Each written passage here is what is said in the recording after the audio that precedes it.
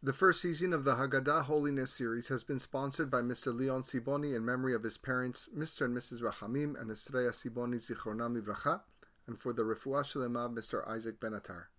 Part 8. The Plagues. Detzach Adash Be'ahav.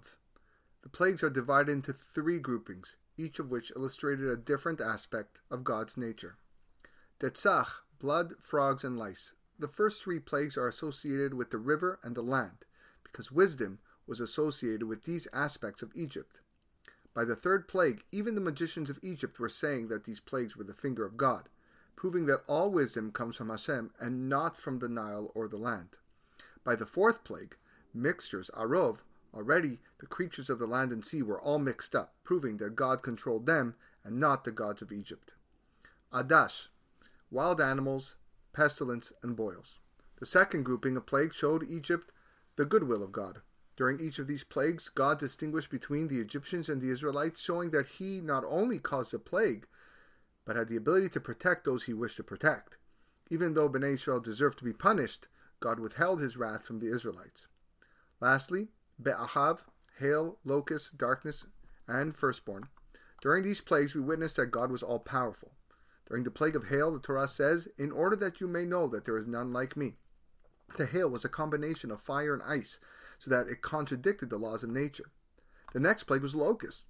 Even though these creatures were tiny, they were able to wage God's war against Egypt. Darkness also contradicted nature.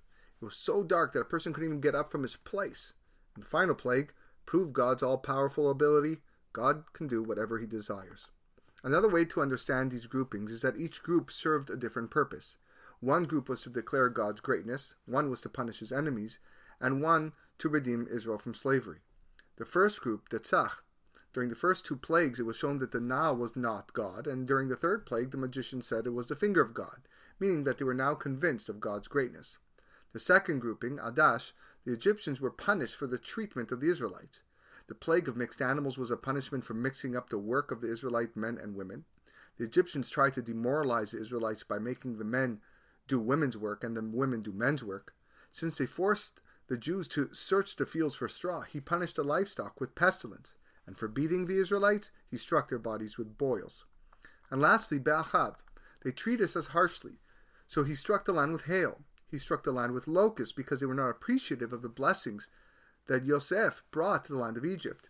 He caused darkness so that the Israelites could search the Egyptian homes and find all their treasures before they asked for them. And the final plague, the death of the firstborn, was caused so the Egyptians would send the Israelites away with all their wealth.